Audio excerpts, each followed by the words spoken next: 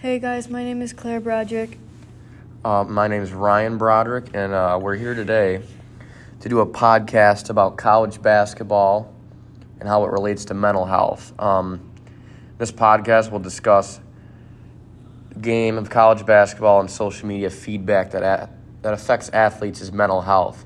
Reference and discuss different articles that list instances of why mental health is tied to athletes and their quality of play.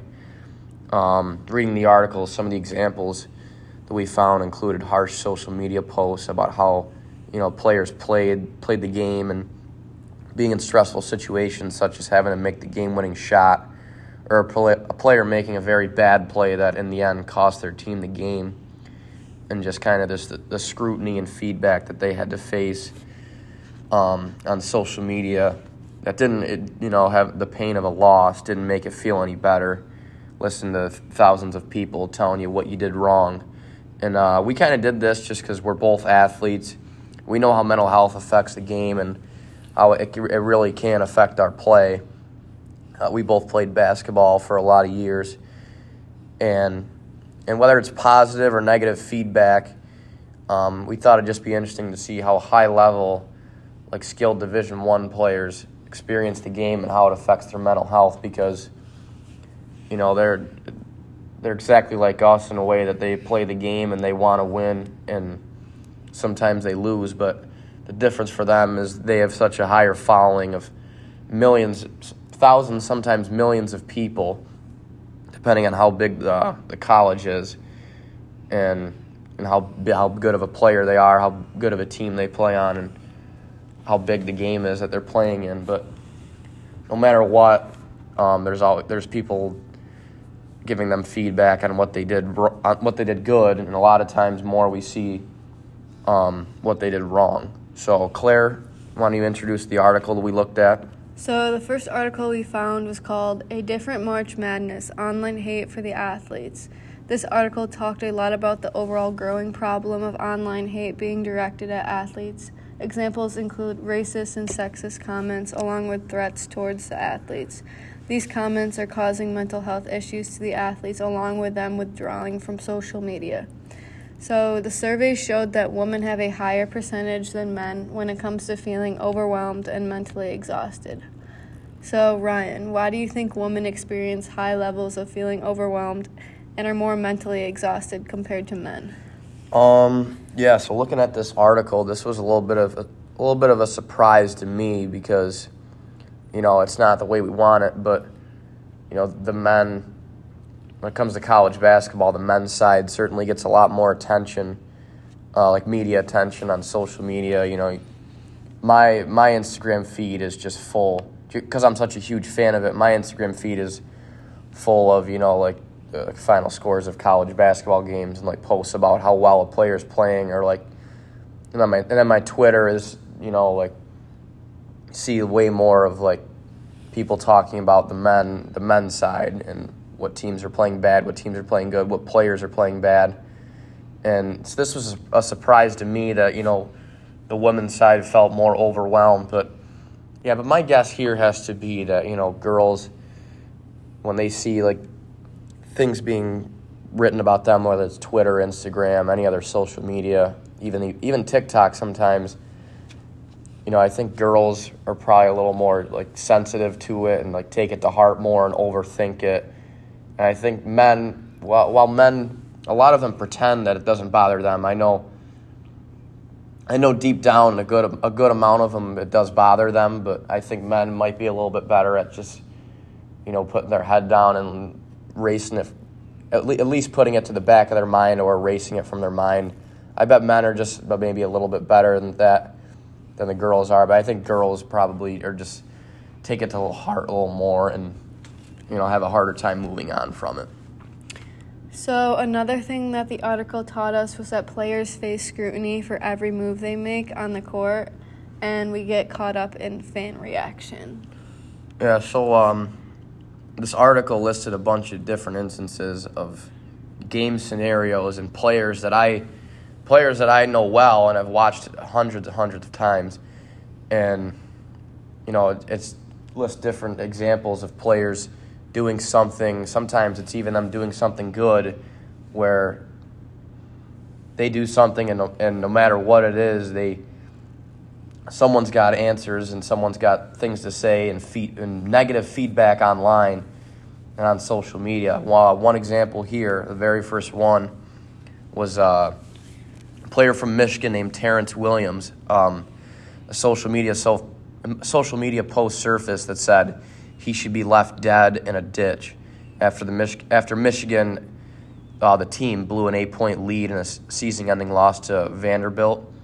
And we see a lot more of this at the end of the year when games are there's a lot more implications on games, like certainly in March Madness when it's win or go home, and sometimes teams are expected to go really far and they lose quick, and they lose earlier than expected to a team they're better than. That's when we see so much negative feedback online and on Instagram, Twitter, etc. But in this case, Michigan lost season-ending game to Vanderbilt, and horrible things said about this player that he should be left dead in a ditch.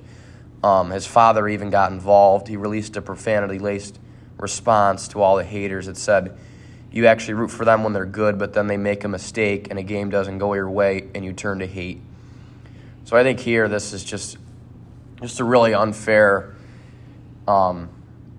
scenario where Terrence Williams, he's a good player for Michigan, and I don't know the game that they're referencing, but he probably did something to cause them to lose, and people are saying that he should be left dead. Obviously, that's a terrible thing to say. It's not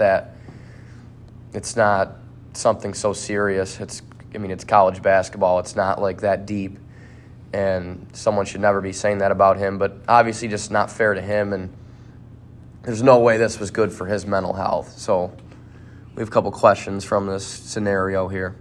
So one question I have is, do you think it's fair for people on social media to be so harsh to athletes after they lose a game?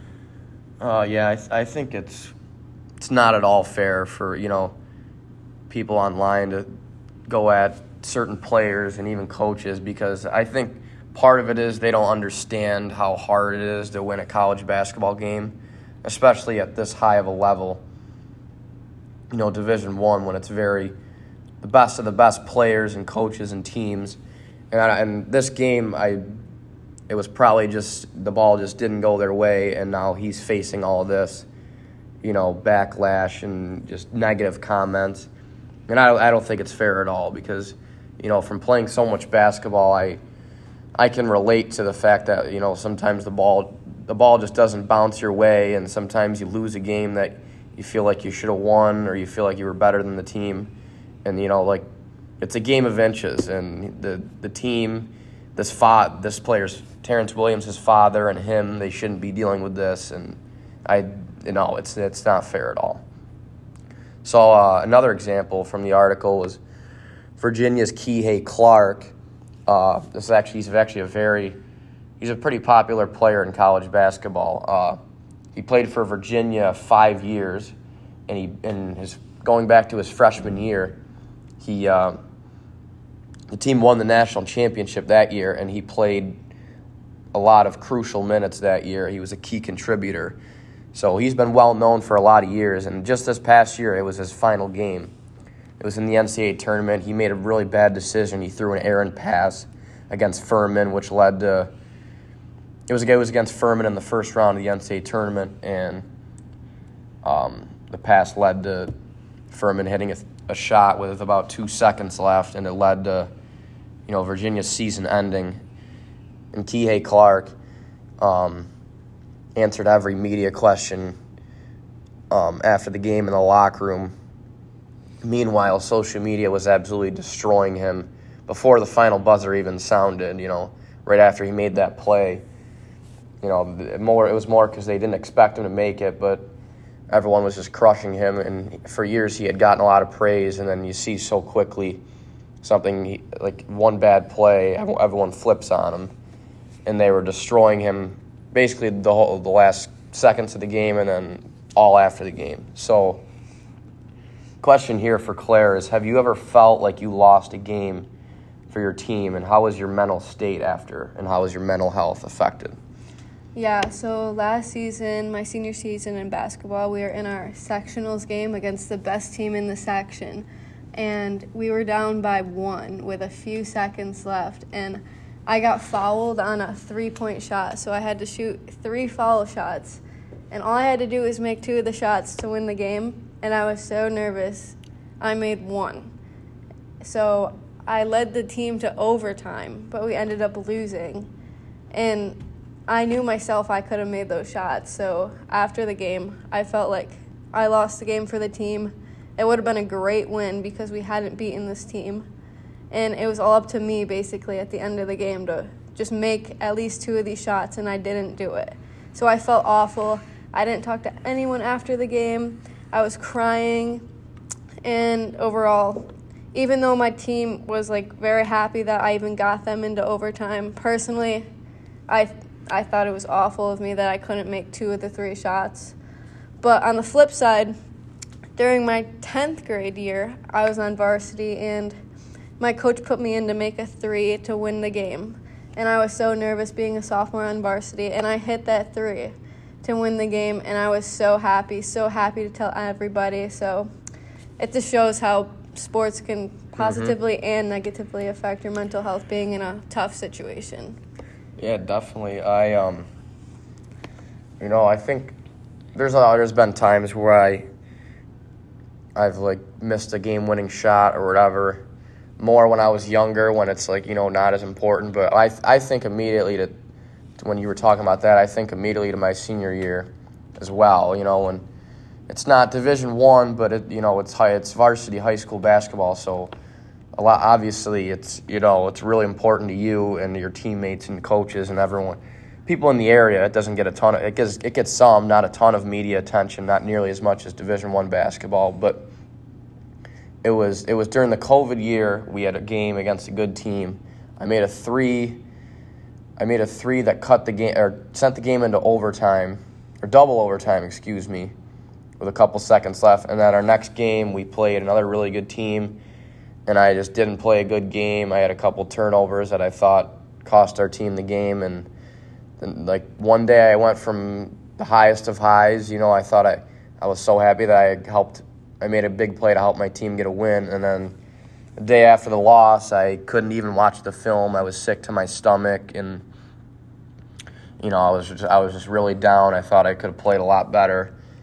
And that just, as you said, it shows the ups and downs, of playing sports. And I think everyone kind of feels that they hurt their team sometimes or lost a game because of them. And we were just named examples, or we felt terrible. And I can't imagine Division I players having to go through that, and then on top of all that, having to listen to the millions of people on social media saying to them the things they did wrong, thinking they have all the answers, and sometimes saying just completely harsh things such as they should be dead in a ditch. Yeah, and that just shows, the things that these athletes face at the Division I level. And, we all want to be that high of athletes, but it's not as easy as you think. Their mental health is affected a lot by how they play, and, they